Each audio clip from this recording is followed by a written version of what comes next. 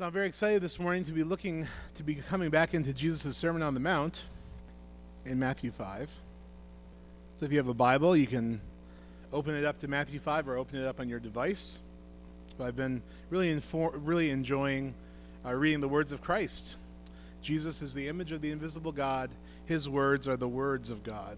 And so when we read Jesus' words, we're reading God's words. And when we hear Jesus' explanation of the law and the prophets in the Old Testament, we are reading God's interpretation of the law, the prophets in the Old Testament. So for all of the misunderstandings we might have about the Bible and interpreting the Bible and understanding the Bible, Jesus is the interpreter, and he says things like, this is what this means. You guys have misinterpreted it. You guys have misunderstood it. This is what it means. You have heard it said, but I tell you. So here's God himself commenting on his own word and giving us a new word for our day as well, which is just an amazing opportunity. So you can't really underestimate the value of coming back to Jesus, as we will see, and looking through Jesus into the Old Testament, looking through Jesus into the future. Our hope, the fulfillment, the completion of Israel's story, and the story that we have found ourselves in through God's generosity to us in Christ. So I'm looking forward to getting into this passage. But before I wanted to get into this passage, I wanted to kind of talk to you about a concern I have as I read these words of Christ in the Beatitudes this morning. My concern is that we would hear Jesus' teaching in the Sermon on the Mount, which is pretty much his most dense, most clear proclamation of his teaching found in the Bible and of God's teaching to us. My fear is that we would hear Jesus' teaching, but continue to be influenced by the world and its systems and its kingdoms more than we are influenced by Jesus and God's kingdom. And it's especially tricky for us to know and to follow Jesus in this world, because the world in which we live offers a lot of different versions of a kingdom for people to adhere to follow. They don't call them kingdoms, but we call them worldviews or ways of looking at the world, right? And some of these systems of thinking actually claim to be God-centered. They claim that God is behind them.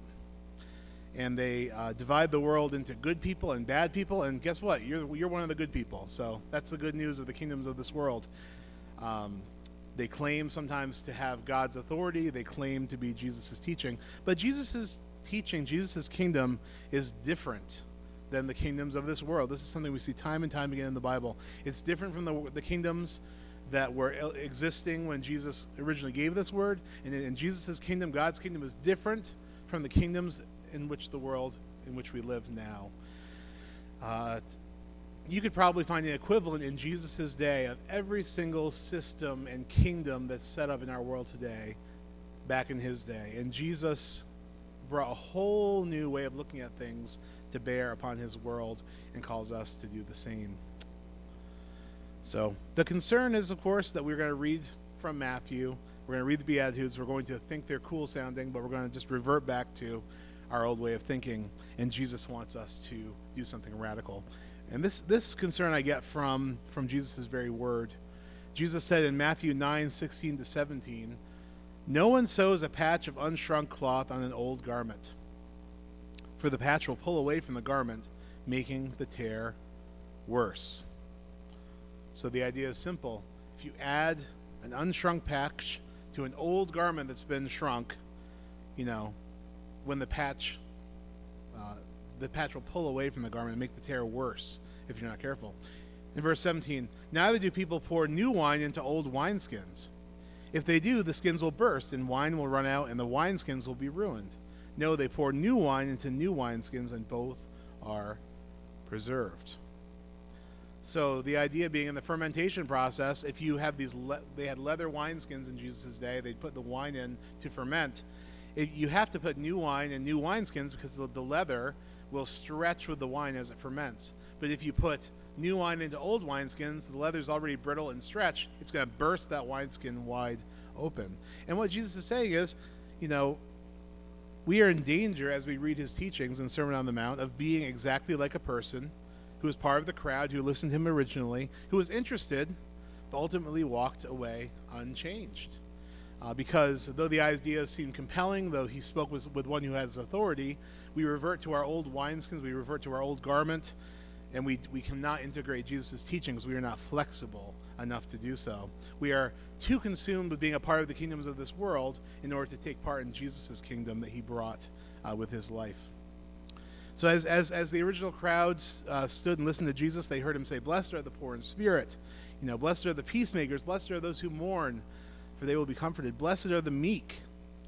And though they thought these teachings were interesting, were different from other teachings they had heard, had some novelty to them, in the end, lots of people heard the very words of God from Jesus' lips, and they walked away. They walked away, not just with their feet, but with their hearts, unchanged, unchallenged, on to the next teaching or religious service, back into whatever version of the kingdom they were already a part of, that they had bought into before. They even retreated and took Jesus' teachings back to kingdoms that were endorsed by other religious leaders of Jesus' day. Jesus had a lot to say to the scribes, the Pharisees, the lawyers of the law, and he had perhaps his greatest critiques against these people who were like shepherds leading the sheep in a bad direction. You have to walk away from this whole system, I think Jesus says, in order to follow him. I don't want to, it's a bad thought to me, and it's a concern to me that we could read Jesus' teachings and be just like the original crowd who heard God's words and walked away because they did not radically change the kingdom allegiance that they were part of and retreated back into their old way of thinking. If people who were in the presence of the person Jesus, God in the flesh, would walk away forgetting what he'd said, how much more in danger are we of doing the same? Especially since we have a lot of different options available to us in the world in which we live, a lot of different kingdoms we could pledge allegiance to. But these people who heard his sermon live, some of them saw God in the flesh, Jesus Christ. They witnessed it. They heard it.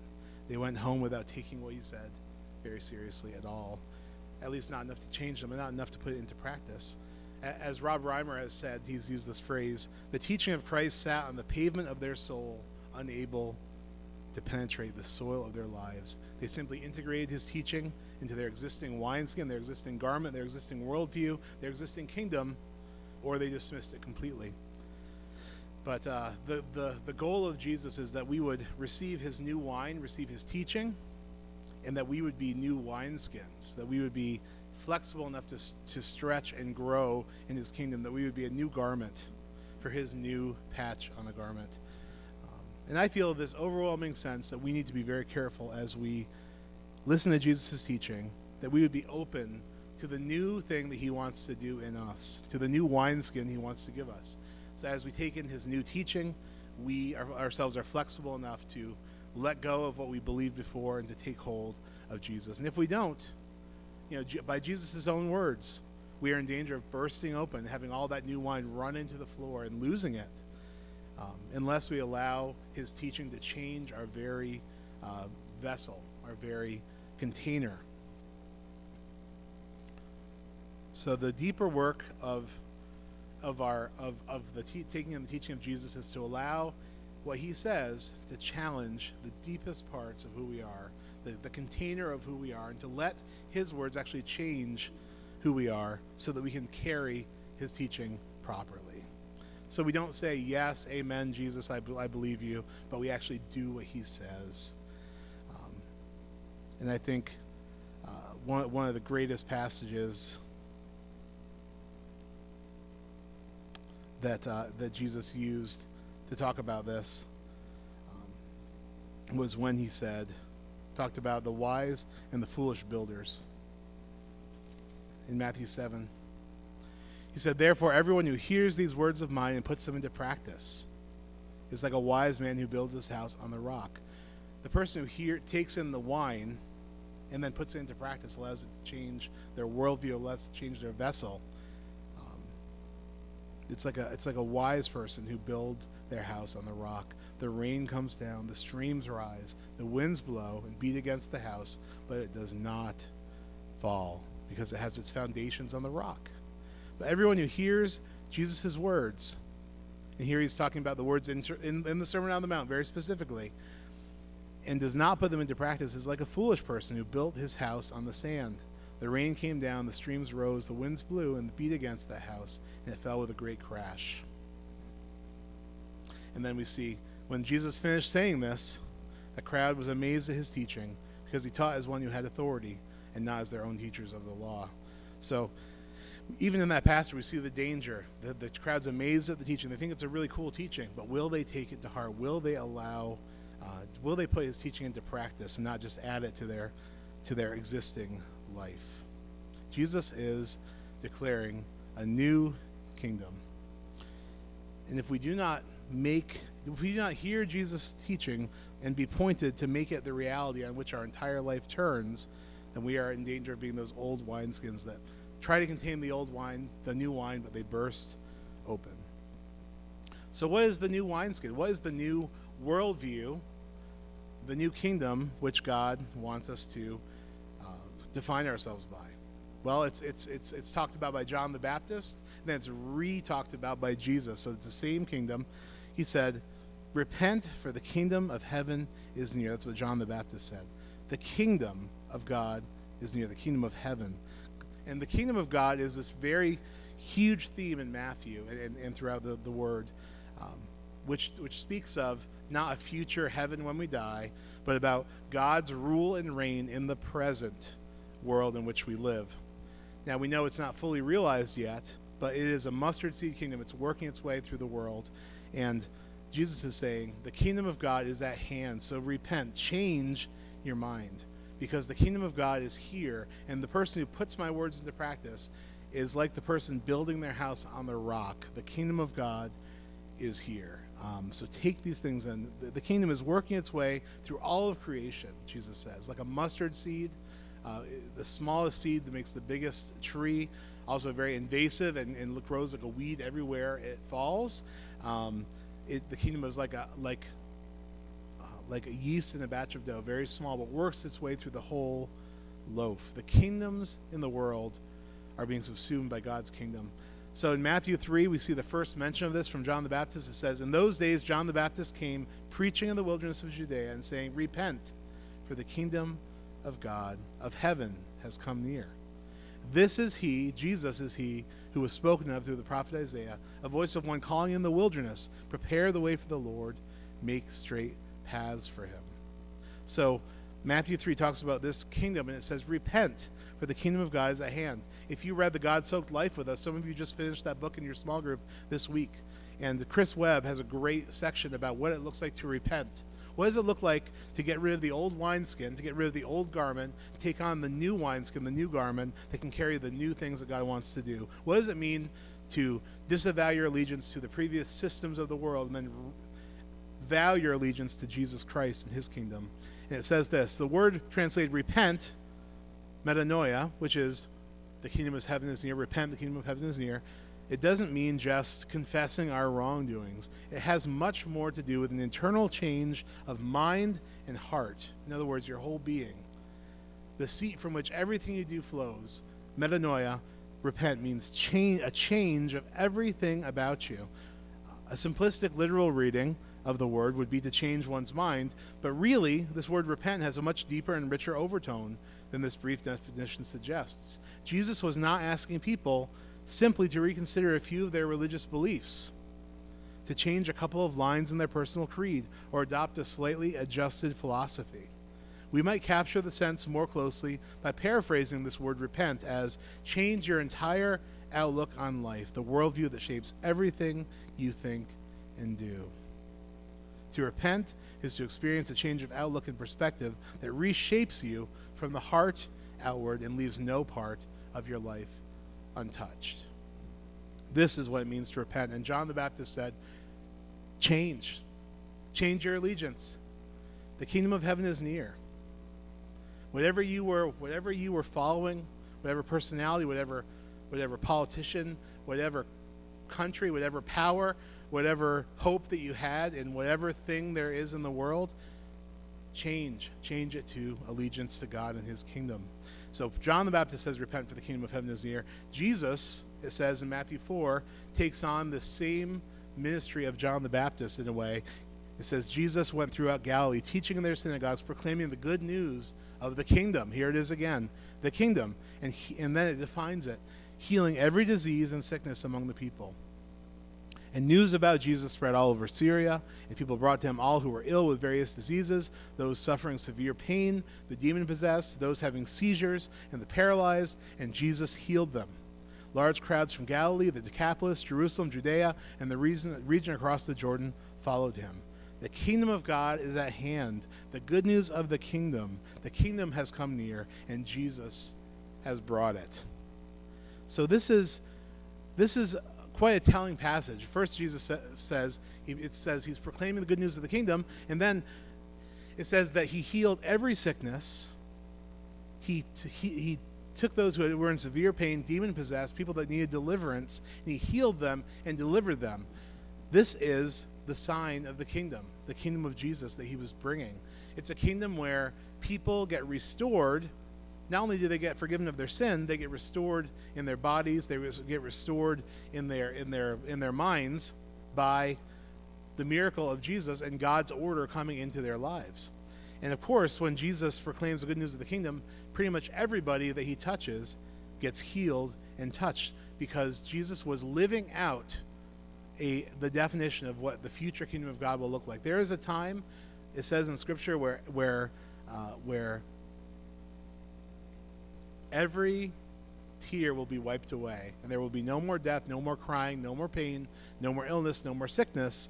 That's in the fulfillment of the kingdom of God, when everything is as it should be. Until that time, there's all this brokenness, all of this demon oppression, all of this sickness, and this need for healing and restoration that it's in the world. Jesus proclaimed the kingdom, and he gave the future kingdom to all the people that he touched. He restored them, he healed them, delivered them, saying, look, this is what my kingdom looks like.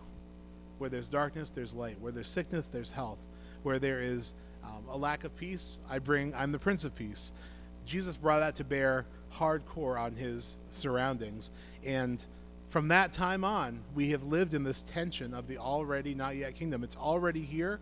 People are being restored, forgiven, healed, delivered. But there will be a day when everything is set right, when the kingdoms of this world, those other kingdoms that we might pledge our allegiance to, become subsumed in the kingdom of God, and everything is made right. This is the reality in which we live. It's already here, but it's not yet fully present.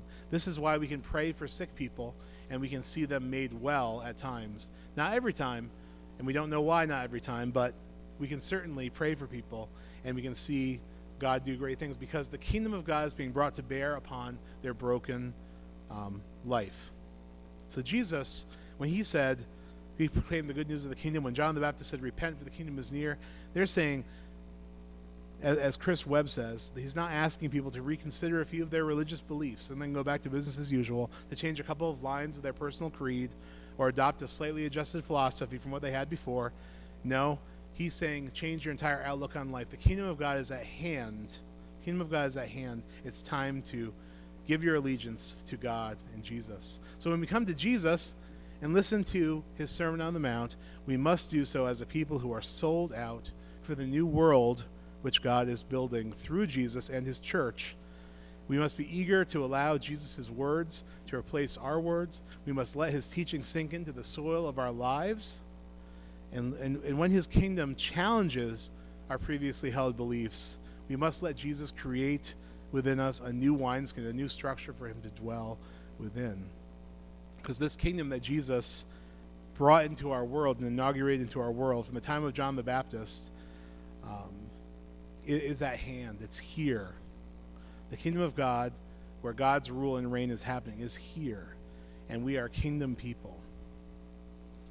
In Jesus, we see this man teaching, preaching, healing, delivering people based on the reality that God's order has broken in to the present world.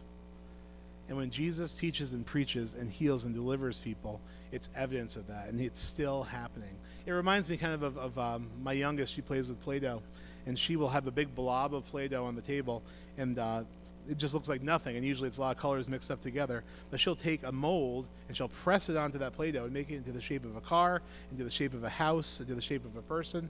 The kingdom of God is like that. It's reshaping and redefining the world in which we live and changing reality. And the challenge is to be a new wineskin, to be flexible, not like the old wineskin, but like a new wineskin. Because if you take old Play-Doh that's been sitting out for a couple days, and trust me, I know, and you press a mold on top of that Play-Doh, it doesn't matter how good that mold is, the whole thing just crumbles and falls apart. We have to remain flexible and ready to take in Jesus' teaching, ready to be transformed by it, to be sold out for the kingdom that God wants to bring through Jesus.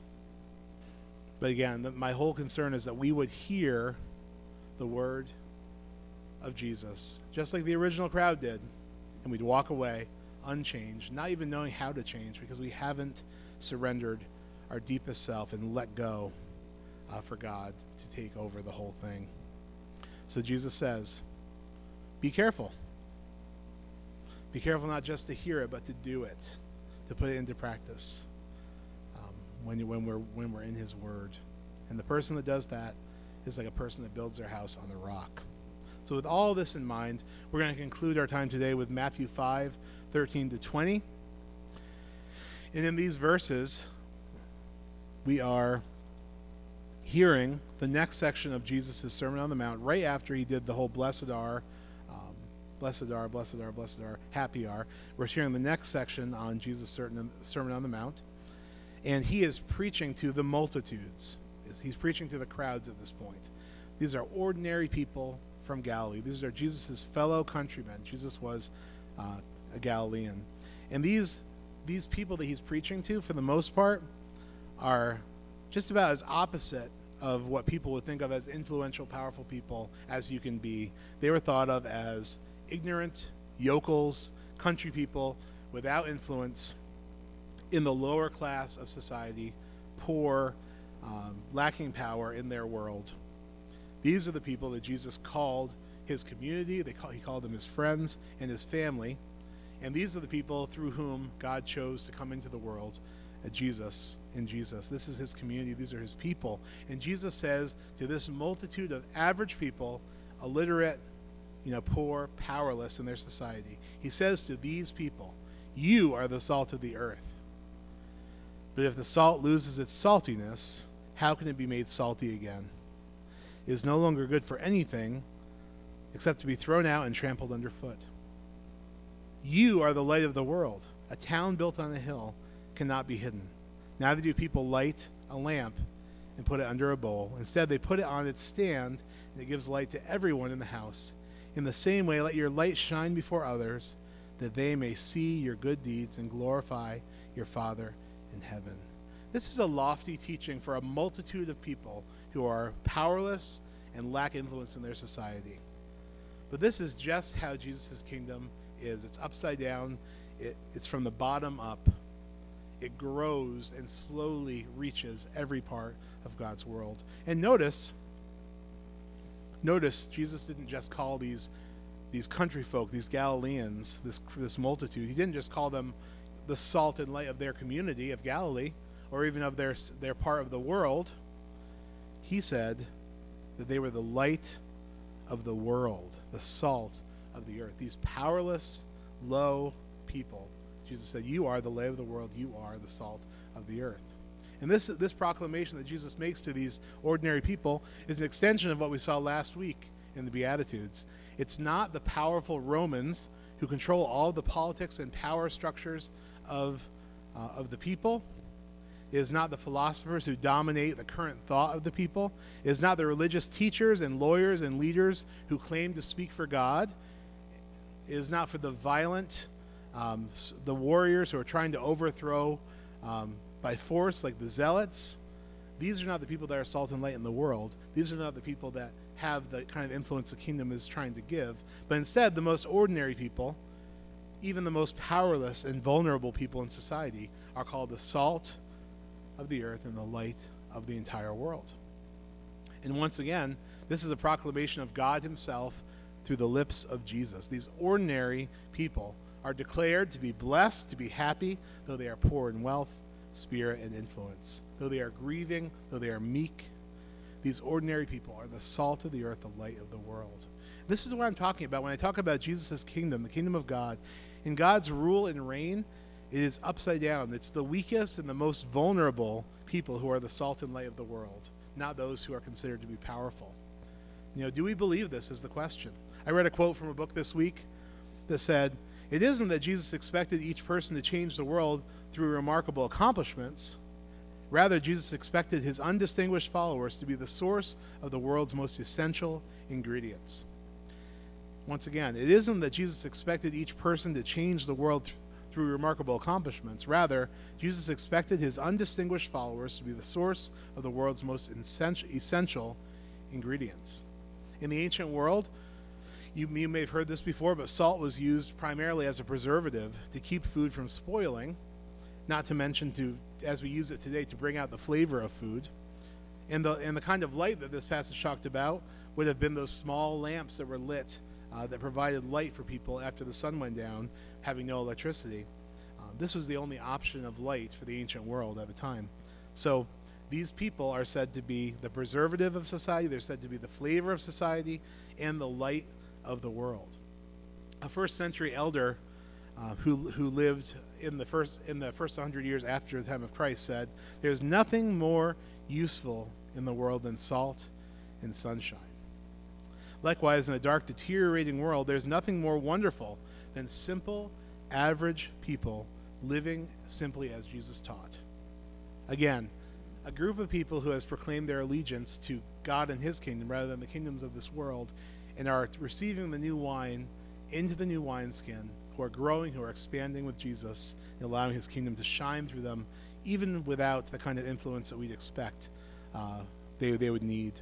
In a dark, deteriorating world, there's nothing more wonderful than simple, average people, the multitudes, living just like Jesus taught them to. There's nothing more wonderful as simple, average people allowing Jesus to make them into new garments and wineskins and filling them with his new wine. So while the world looks to the power brokers of society to bring transformation to the world, or as we try to become more influential in order to bring about societal change, in God's kingdom, average or even below average people, let's be honest, who simply put Jesus' teachings into practice, will be used of God. Jesus declares it, to preserve, to flavor, to shed light on the world that Jesus loved enough to die for. The seemingly insignificant are significant in God's kingdom, is what this is saying. Sometimes when we think about our little church, we think about New Life Fellowship and the other churches around here, and even the churches around the world. We ask ourselves, are we making a difference for God around us? And many times we try to do bigger and better outreaches or events in order to make good things happen. And these are some things we can't do right now during the throes of the pandemic. But we try to do events and different things to make change happen. And these are not bad things. And sometimes Jesus calls us to do outreaches and things like this as the Spirit leads us. But it's important that Jesus taught people, average people like us, if they simply focused on putting Jesus' teachings into practice and allowing his teachings to shape their worldview and disconnecting from their loyalty to the other kingdoms of this world, the power brokers of society, that through people simply following Jesus, God would both preserve, flavor, and illuminate his world. This is what God's kingdom looks like in actuality. It's always described by Jesus as a small, small thing that flavors the whole thing. So if you will, the mustard seed kingdom. It's the smallest of the seeds known at the time of Jesus, makes the biggest of the trees. It's also a weed-like seed that once you grow some mustard seeds, it just spreads everywhere and takes everything over.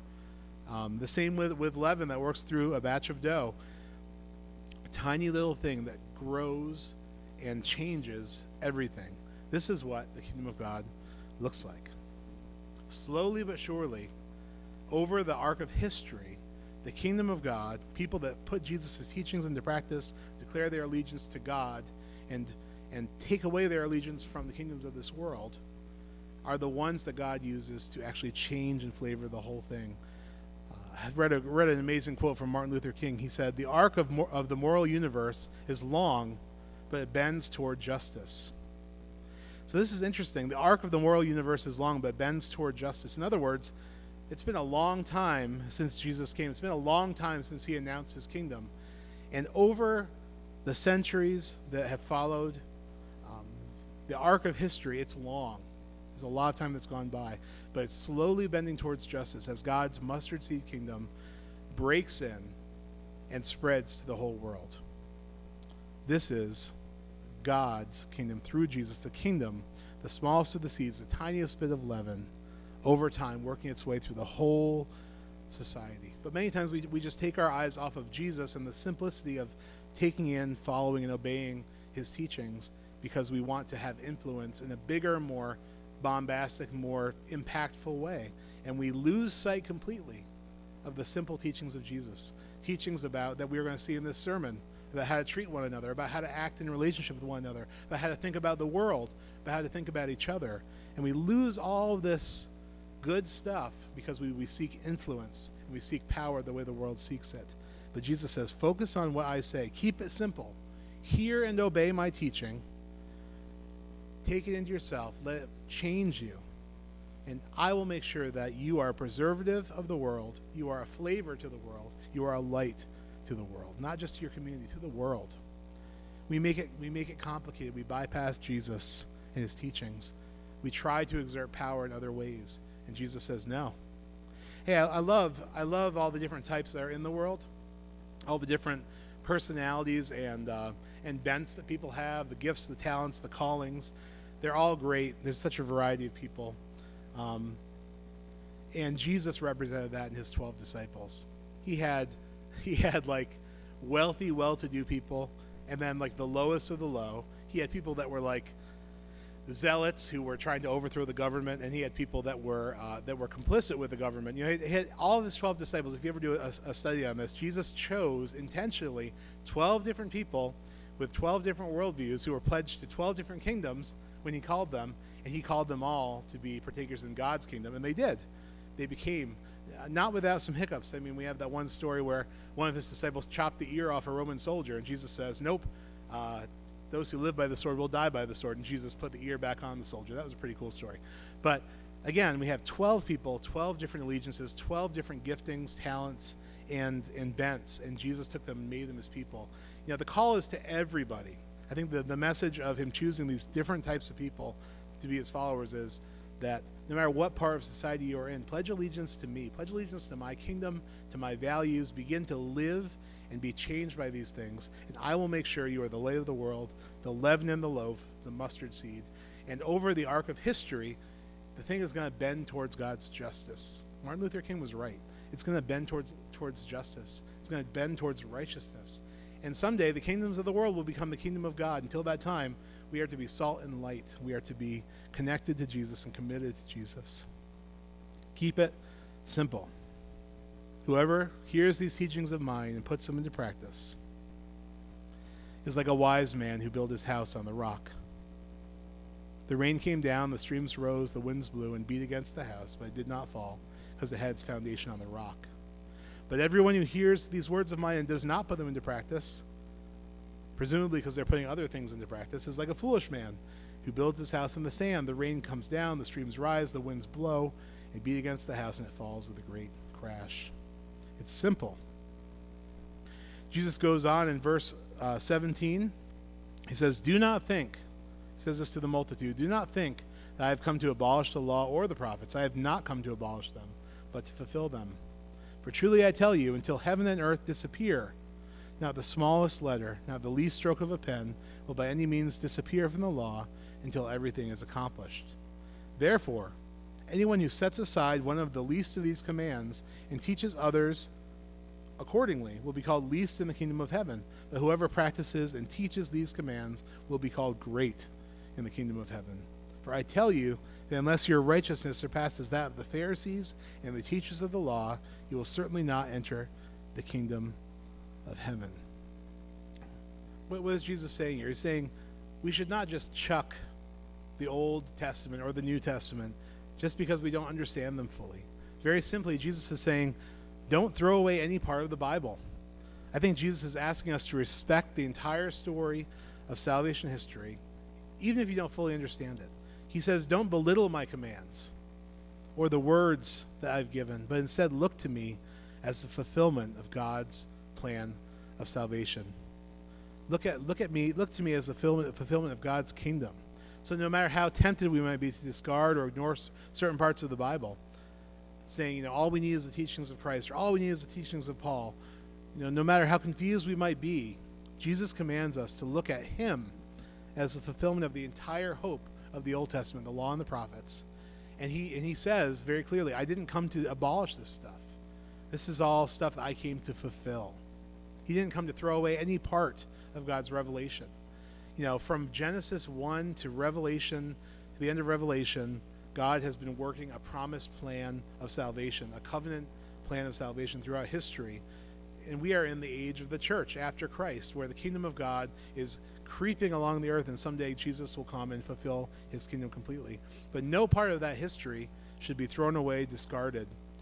We should interpret the old through Christ. We should look towards the new through our hope in Christ. Jesus is, as I think Jason used as an example this summer when he was preaching through Hebrews, Jesus is the Rosetta Stone of the Bible, the Rosetta Stone of understanding God and his kingdom, and he is the conclusion of Israel's story and the invitation for us to join in to the kingdom of God. So Jesus throws off this accusation that had been made about him, that he wanted to destroy the law and the prophets, and says, no, I actually didn't come to destroy them at all. In fact, not one dot or line will disappear from them until they're fulfilled, and I'm the one that's going to fulfill them. Jesus said that.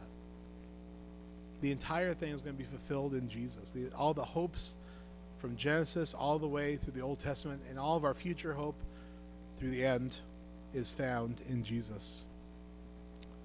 Because all Scripture is God-breathed, it says in 2 Timothy 3:16. All Scripture is God-breathed and useful for teaching, rebuking, correcting, and training in righteousness, so the servant of God may be thoroughly equipped for every good work. Jesus did not abolish the first section of God's salvation history, but he fulfilled it. He is the fulfillment of the hope. And we look back to Jesus, even as they looked forward to Jesus. And once again, Jesus is talking to simple people. He's talking to the multitudes, country folks, without wealth, without influence, and he's saying, keep it simple. You are the salt of the world. As you put my words into practice, as you respect the revelation of salvation history that I have fulfilled, I will pour in my new wine if you pledge allegiance to me, if you submit yourself to me, if you keep me at the front and center of everything you think and do, if you look at everything through my revelation that I've given of God's love, then you are going to be the salt of the earth. You are going to be the city on the hill. You are going to be the light of the world. So the final word is just this very simple thing. And I will say, you are the multitudes. I am the multitudes. We are simple people. We lack the kind of influence that other people have in the world. But through our simple devotion to Jesus, God is going to use us in surprising ways to bring about his kingdom, where that which is wrong is made right. For those who are sick, those who are grieving, are given mercy and love. Those who are meek, those who are peacemakers will be called sons of God. All of these things, the hallmarks of his kingdom. As we keep Jesus' teachings and words at the front and center, taking them seriously, pledging our allegiance to him alone as our Savior, as our ruler, and as we engage with the world in the way that he tells us to, God's kingdom will come, God's will be done. This is why Jesus is able to say things that are seemingly so upside down. Blessed are the poor in spirit. Theirs is the kingdom of heaven. Blessed are those who mourn, for they will be comforted. Blessed are the meek, for they will inherit the earth. Blessed are those who hunger and thirst for righteousness, for justice, for they will be filled. Blessed are the merciful, for they shall be shown mercy. Blessed are the pure in heart, they will see God. Blessed are the peacemakers, for they will be called children of God. Blessed are those who are persecuted because of righteousness, for theirs is the kingdom of heaven. This is God's kingdom. If we keep our eyes on Jesus, the author and perfecter of our faith, we put his words into practice, we keep flexible, and we maintain our allegiance to him alone, God's kingdom will come, his will be done. I'm going to end with a song that Julie Harmon introduced us to this summer, One Pure and Holy Passion. I think this is a great way to focus in on the King and his kingdom, that among the people in this world that we interact with, among our body of Christ here, that we would hear Jesus' words and put them into practice, that we'd have one pure and holy passion, one obsession, one single-hearted desire of our lives. Blessed are the pure in heart, they will see God, to know and follow hard after God. Yes, Father, let us live lives worthy of the calling that we've received, to be peacemakers, to make peace with you, tell others how to find peace with you, and then make peace between people. That we would minister the humility and ministry of Christ, not only to our own hearts, not only to our friends, but to those that we struggle with. That we would love as you love fiercely, calling all to the new ethic of your kingdom. And we submit ourselves to you. We submit our church to you. We pray that your kingdom would come within our body. We do not believe that we get this as a birthright, as far as because we're a church you have to bless us, but we believe that we could miss your kingdom, that we could miss out, just like the religious people of Jesus' day missed out. Let us be a place where your kingdom comes in the coming days, God, where your kingdom is brought to bear powerfully through the simple act of receiving your grace, giving grace to others in its many forms, for praying for healing, seeing you touch lives, delivering people. We want to see the powerful works of your kingdom brought by the Spirit, who is the power of God, not by us, as we continue to keep Jesus front and center and his teachings front and center, and remaining flexible and open to changing our very vessel so that we can carry the precious wine that you want us to carry. I just pray for your people. I pray for New Life. I pray for the church of Saratoga Springs, of New York, of our country, of our world. Many people gathered in Jesus' name right now all around the world. We are so weak. We are so insignificant. We could never make a difference, but we believe your word that says that if we do these things, that eventually your kingdom will work its way through the whole of society. And we look to you as our hope for the future. And we look to the great things that you will do as we seek to follow you, Jesus. And I pray your blessing upon this church, Lord, upon the people in it, those who are sick, those who are recovering, those who cannot, for various reasons, come back together. Your blessing on each one. They would know your love. You continue to lead us like a shepherd.